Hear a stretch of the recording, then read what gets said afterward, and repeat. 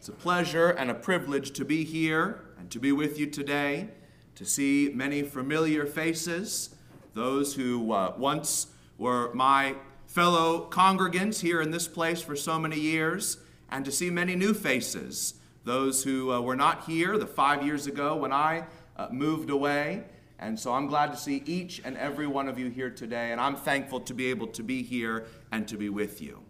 This morning, we're going to take our reading from Matthew, the 22nd chapter. And I'll have the scripture up here on the screen, and all the verses, unless otherwise marked, will be from the New King James Version here on the screen. Now, the context of this scene is Jesus is in Jerusalem, and he's at the temple.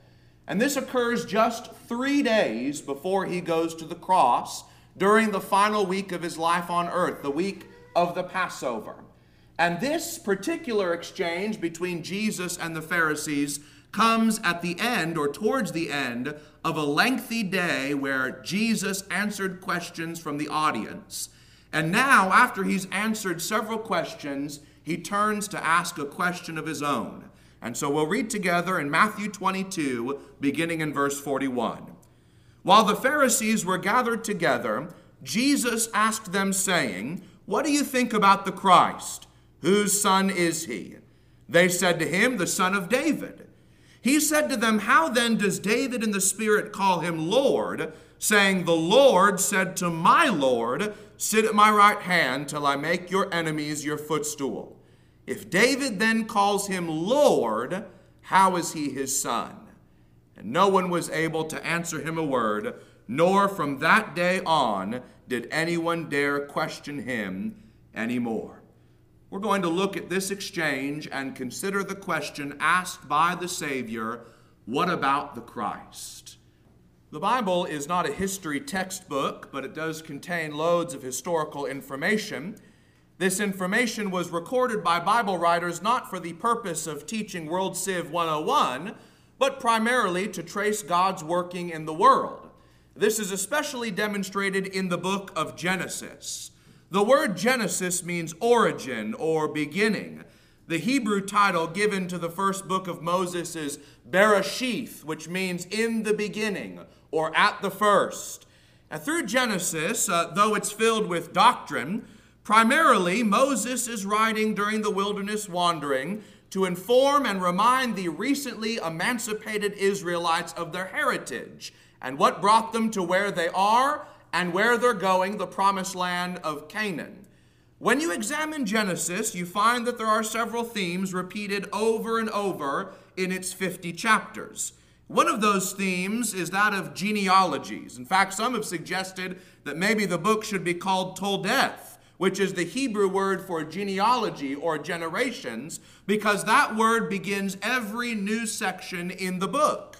In Genesis 2 and verse 4, we read, "These are the generations of the heavens and of the earth when they were created in the day that the Lord God made the earth and the heavens." Genesis 5:1, this is the book of the genealogy of Adam. Genesis 6:9, this is the genealogy of Noah. Genesis 10:1, this is the genealogy of the sons of Noah. Genesis 11:27, this is the genealogy of Terah. Genesis 25:19, this is the genealogy of Isaac. And Genesis 37:2, these are the generations of Jacob. By recording these genealogies, Moses is showing where the Israelites originated. He's recording the continuity of human history. He's setting the historical background of Israel's national identity, and he's tracing the passing of promises. One of the other great themes of the book of Genesis is the idea of covenant fulfillment. In Genesis 12, God called Abraham out of Ur of the Chaldeans, and he promised him that he would lead him to a great land, and he would give that land to him, that he would make him a great nation, and also that from his lineage all the families of the earth would be blessed. And we know that promise is the promise of the Messiah. That promise would then pass from Abraham to Isaac, not Ishmael. From Isaac, it would pass to Jacob, not Esau. And from Jacob, it would pass not to his firstborn Reuben, or to Simeon, or to Levi, but it would pass to Judah, the fourth son of Jacob. And then if we fast forward beyond the book of Genesis and beyond the Exodus, into the wilderness wanderings and beyond into the conquest of Canaan under Joshua, and we fast forward through the times of the judges, we come to the golden age of Israel, the age of the United Kingdom. And there in 1 Chronicles chapter 2, the Bible records, guess what? Another genealogy. And the purpose here is in part to show that one of the descendants of Judah, to whom that Abrahamic promise passed, is a man named David. David was Israel's second king, chosen to replace the rebellious Saul. During the reign of David and Solomon his son, Israel was at its most powerful, its most majestic, its most influential. And not only that, but because David was a righteous man, God made him some promises. Now, there are many, many passages in the Old Testament which look forward to the Messiah, and many of them mention the fact that the Messiah would descend from David. For example, a child will be born to take the throne of David, Isaiah 9. God's blessings will be on the rod from the stem of Jesse, Isaiah 11. A king will come from the branch of David, Jeremiah 23. And the one to be ruler in Israel will be born in Bethlehem, the city of David, Micah 5 and verse 2. And so on that day, during the final week of the Lord's life here on earth, as Jesus stood arguing with the Pharisees and the Sadducees and the Herodians over all manner of issues, Jesus fielded some complicated questions. He fielded a question about whether it was right or not to pay taxes to Caesar. He fielded a question about a woman who had been married 7 times, and they wanted to know in the resurrection, who would she be married to? He fielded a question about which commandment was the greatest of all commandments. These were hot-button issues. These were issues which were being debated and argued over amongst the Jews. These were complicated questions. And so then when Jesus steps up and he asks his question, he asked maybe what could have been the simplest question of all. From whom is the Messiah to descend? Whose son is he? And it seems that they unite together, this audience which had been divided all day long, to answer this silly question. Well, he's the son of David, of course. And they were right. They were correct. There is a reason that both Matthew and Luke include genealogies in their Gospels. It's not just to fill space, but in those genealogies, rather, the Apostle and Luke both record this great lineage. Matthew records the lineage from Abraham to David to Jesus. Luke goes all the way back to Adam and traces his genealogy to Jesus, showing that the Messiah is not just the Messiah for the Jews, but he's a Messiah for all the descendants of Adam, for all people of all nations. During the lifetime of Jesus and his time on earth, no one ever challenged that he was descended of David. No one ever questioned or challenged his Davidic ancestry. Before Jerusalem was destroyed in AD 70, the records and genealogies of the Jews were meticulously kept. At any point during Jesus' preaching career, any Israelite could have gone into Jerusalem and gone down to the Hall of Records and looked up the information about Jesus of Nazareth, the son of Joseph and Mary. And if at no other time in his ministry, certainly someone would have done that during the final week, the Passover week. Because just 2 days before Jesus asked his question, Jesus had rode into Jerusalem on the back of the donkey in the triumphal entry. He'd been gone from Jerusalem for months, and now he's come back for the Passover week. And when he rides into town, listen to what they say about him. Matthew 21, verse 9, the multitudes who went before and those who followed cried out, saying, Hosanna to the Son of David. That's what they said. They said that to Jesus. Blessed is he who comes in the name of the Lord. Hosanna in the highest. Mark says in Mark 11, 9 and 10, those who went before and those who followed cried out, saying, Hosanna, blessed is he who comes in the name of the Lord. Blessed is the kingdom of our father David that comes in the name of the Lord. Hosanna in the highest. The next day, when Jesus cleansed the temple, the Bible says that some children cried out, saying, Hosanna to the Son of David. And of course, the priests and scribes were indignant at that. I think it's easy for us to assume then that somebody did some checking. If Jesus was being heralded as the Son of David, a quick record inspection could have shown whether this was true or false.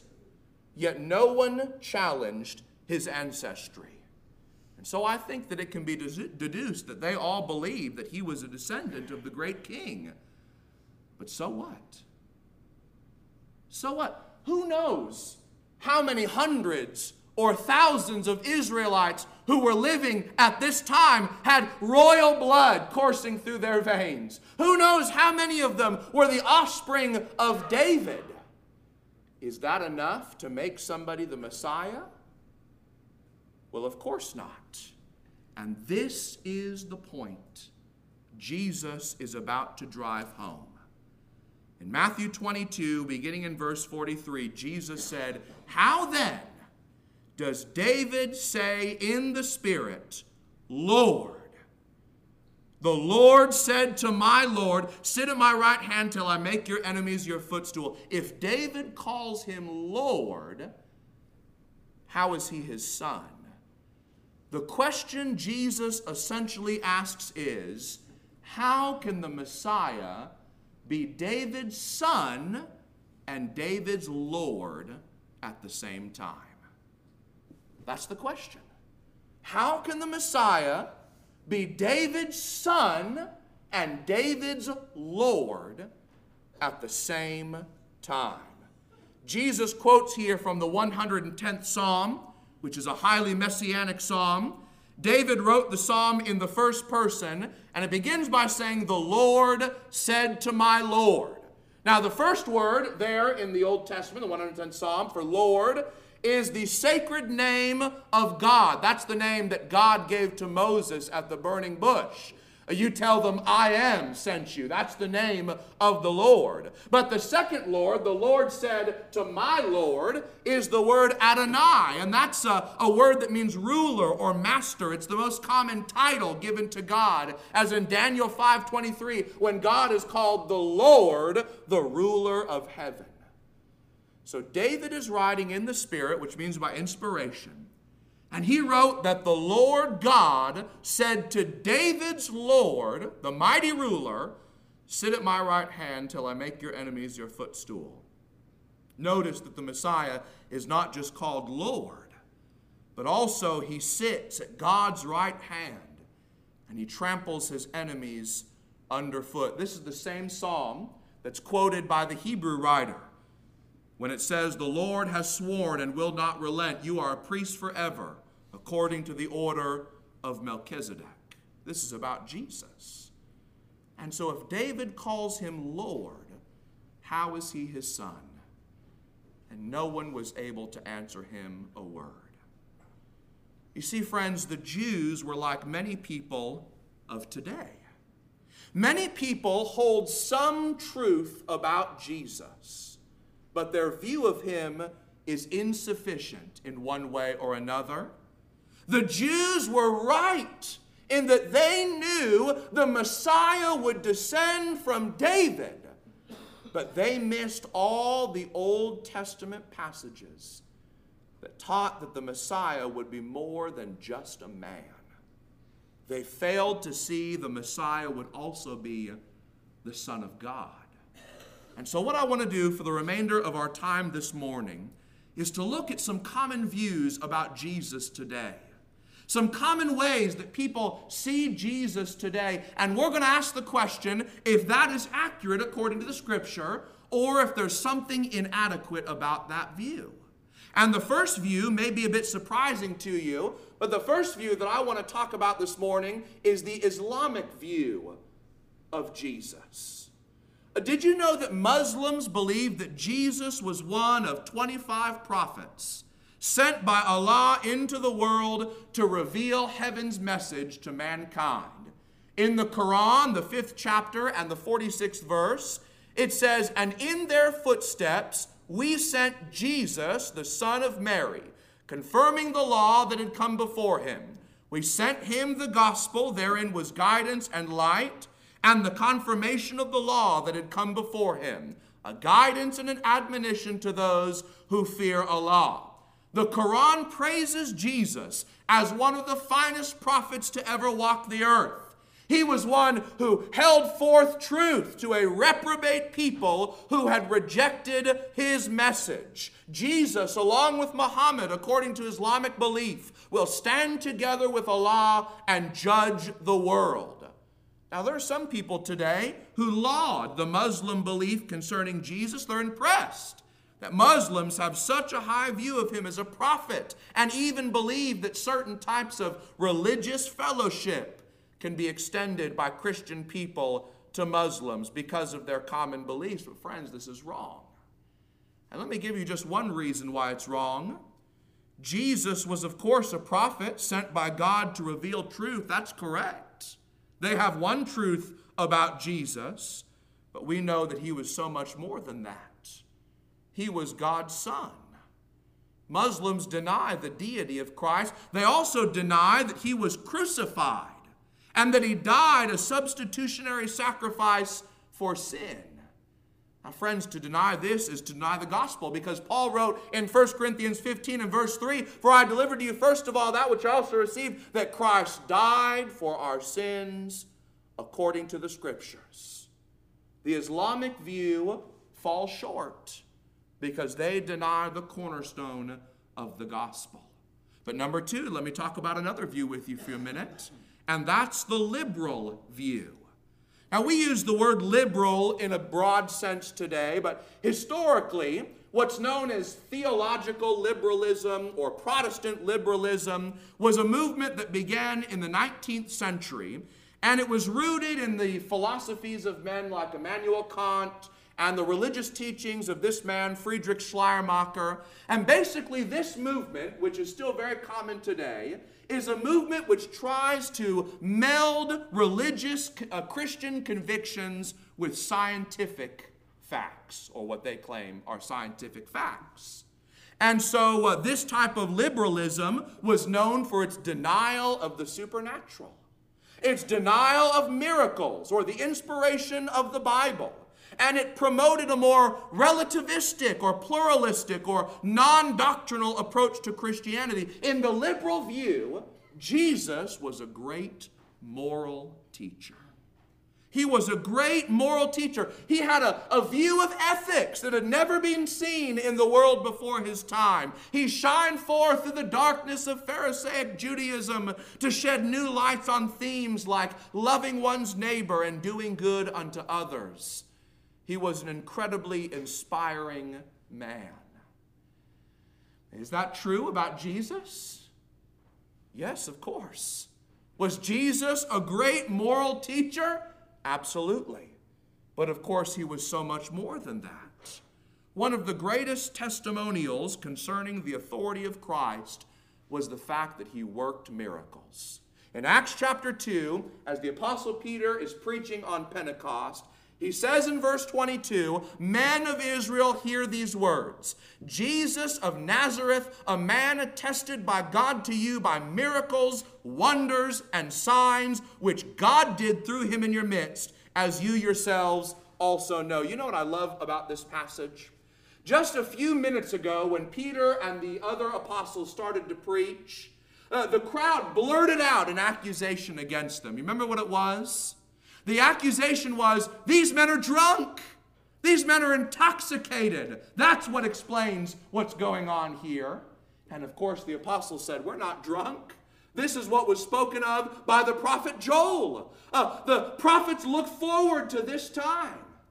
But when we get to this part right here in verse 22, and Peter says, God testified that he was with Jesus by signs and wonders and miracles, as you yourselves also know.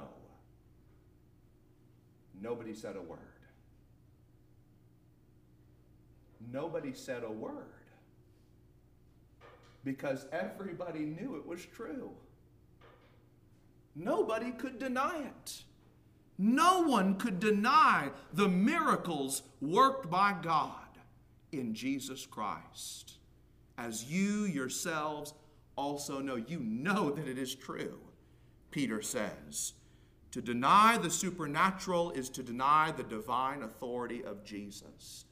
The greatest of the miraculous attestations of Jesus was the resurrection. Others worked miracles before Jesus, and others worked miracles after.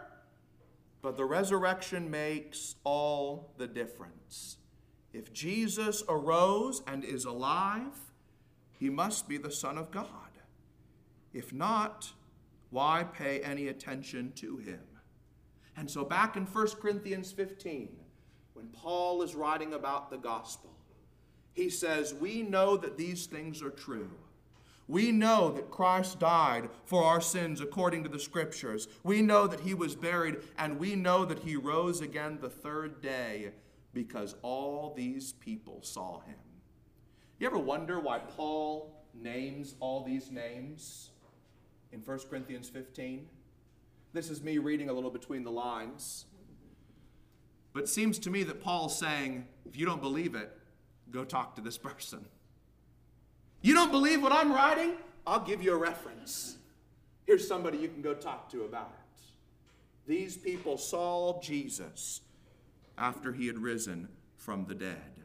And that witness makes all the difference. So this view falls short. And now we go to our third view.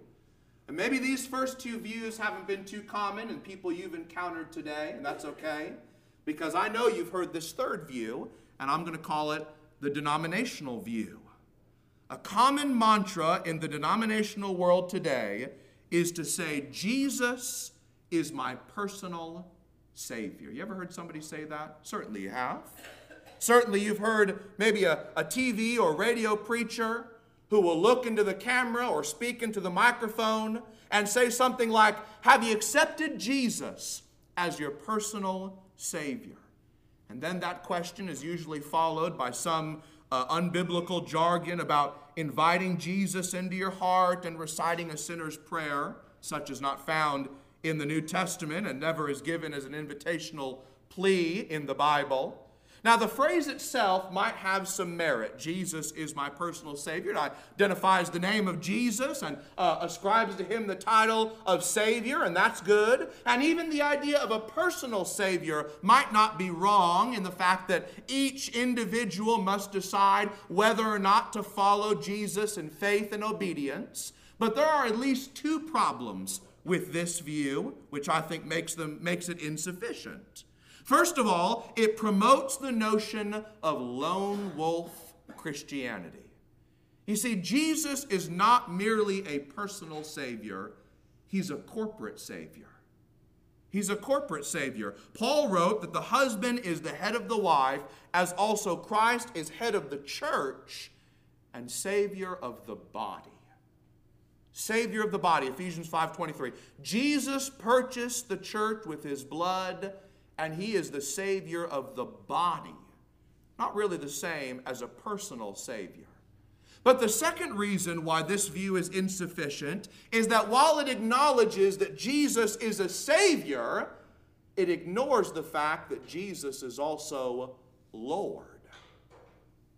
See, this is the nature of so much modern religion.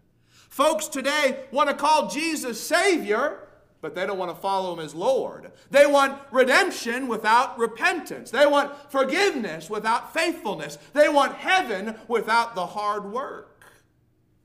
And so when Peter preached, much different than telling people to accept Jesus as their personal Savior, he told them to repent and to be baptized in the name of Jesus Christ for the remission of sins. If you want to know what to do to be saved, that's an answer that you ought to hear. And if you hear something different than that, you're hearing something different than what the apostles preached and what the Bible teaches. The denominational view is insufficient and falls short. One more I want to discuss with you before we close. You've been so patient with me thus far. Hang in there for a few more minutes while we talk about what I'm going to call the cultic view. The cultic view. Now, a few hundred years ago, there were a couple of religious bodies which emerged in America, and they proposed a lot of very bizarre beliefs. And so because of their outrageous beliefs, many people label them as a cult. For example, some deny that Sunday is the Christian day of worship. Some deny that God is eternal. Some deny that Jesus is God. They claim that Jesus was a created being, and that before the universe was created, God created Jesus, and then through Jesus, he made the rest of creation. Now, it's important to note that those who believe this about Jesus, that he was a created being, will still call Jesus the Son of God. But they mean something very different by that. See, if you ever have a chance to speak with a Jehovah's Witness, you'll discover that they use a lot of the same words you use, but they're playing by a different dictionary. They have a different understanding of what those words mean. And so when they say Jesus is the Son of God, they mean something different than you mean when you say that. Can Jesus be called the Son of God if one believes that he is not actually God? That's the question here. Can Jesus be called the Son of God if you don't believe that he is God? Let me say very quickly that there are many passages in the Bible which teach that the Messiah would be God on earth. Let me look at a few with you. In Isaiah chapter 9 and verse 6, the prophet says this, "For unto us a child is born, unto us a son is given, and the government will be upon his shoulder, and his name will be called Wonderful, Counselor, Mighty God, Everlasting Father, Prince of Peace." So in prophecy, as Isaiah is given a vision of things to come, he declares that a child will be born, the Messiah will come into the world, and one of his names, one of his titles, will be that he is Mighty God. And so when Matthew writes this in Matthew chapter 1, beginning in verse 21, we have to understand what Isaiah said before it. Matthew wrote concerning Mary, "She will bear a son, and you shall call his name Jesus, for he will save his people from their sins." Now all this took place to fulfill what was spoken by the Lord through the prophet. "Behold, the virgin shall be with child, and shall bear a son, and they shall call his name Emmanuel," which is translated what? God with us. God with us. One more passage. Now look at this one here. This is 2 Peter 1 verse 1. Peter is beginning to write his second letter. And he says, "Simon Peter, a bondservant and apostle of Jesus Christ, to those who have obtained like precious faith with us by the righteousness of our God and Savior, Jesus Christ." Now Peter, when he writes this, says that Jesus is God and Savior. If you ever have an opportunity to study with someone who's a Jehovah's Witness, one thing you'll need to discuss is the translation of the Bible they use. They use something called the New World Translation, and the New World Translation is very good at avoiding passages like 2 Peter 1 and verse 1. So look at what they've done here.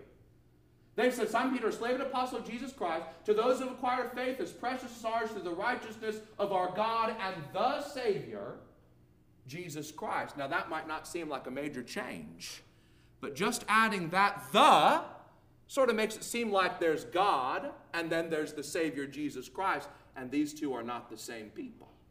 Isn't that kind of that's how you would read it, wouldn't you? But there's a problem with that. And the problem is that this "the" isn't in the Greek Bible. How do I know that? Because there's the Greek right there. So we have in diakosune to theo hemon. That's this right here. The righteousness of our God. The righteousness of our God. Then look here. And Savior, Jesus Christ. There's no "the." There's no "the." This right here, they just threw it in. It's not there. And that's something you'll have to deal with if you ever have an opportunity to study with someone who's a Jehovah's Witness. The Bible affirms that Jesus is God and Savior. The fact that he was begotten of the Father speaks of his incarnation when he was born into a human body. And so this view that says Jesus is the Son of God but denies that he is God falls short. What do you think about the Christ this morning? Was he a great prophet in a long series of prophets? Was he an extraordinary moral and ethical teacher? Was he a personal Savior? Was he the begotten Son of God? Was he the Son of David? Yes, he was all these and more. The Lord said to my Lord, "Sit at my right hand till I make your enemies your footstool." In the beginning was the Word, and the Word was with God, and the Word was God, and the Word became flesh and dwelt among us, and we beheld his glory.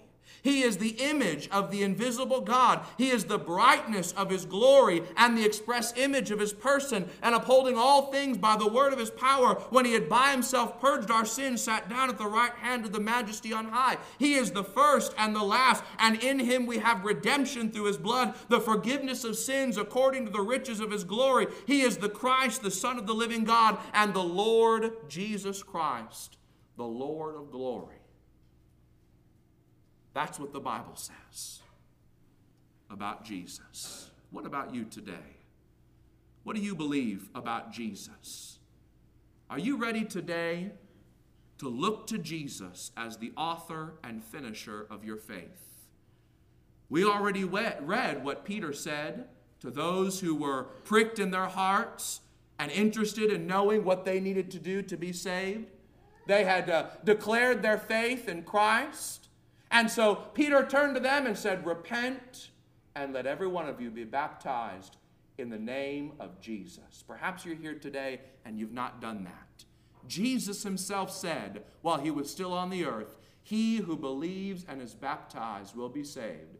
In Mark 16 and verse 16. If you're ready to come to Christ and obey the gospel today, we are here for you. We're here to help you in any way that we can. We can baptize you into Christ today. We want to do anything we can to help you to come to the Lord. So if you're ready to do that, we ask you to come forward while we stand and while we sing. We thank you for listening to our podcast put on by the Church of Christ at 2215 Plans Road in Bakersfield. If you would like any additional information, or you would like to receive a free Bible correspondence course by mail, please email us at info@churchofchristbakersfield.com. Our service times are Sundays at 10:30 a.m. and 5 p.m. and Wednesdays at 7:30 p.m. Please make plans to join us. We would love for you to be our honored guest.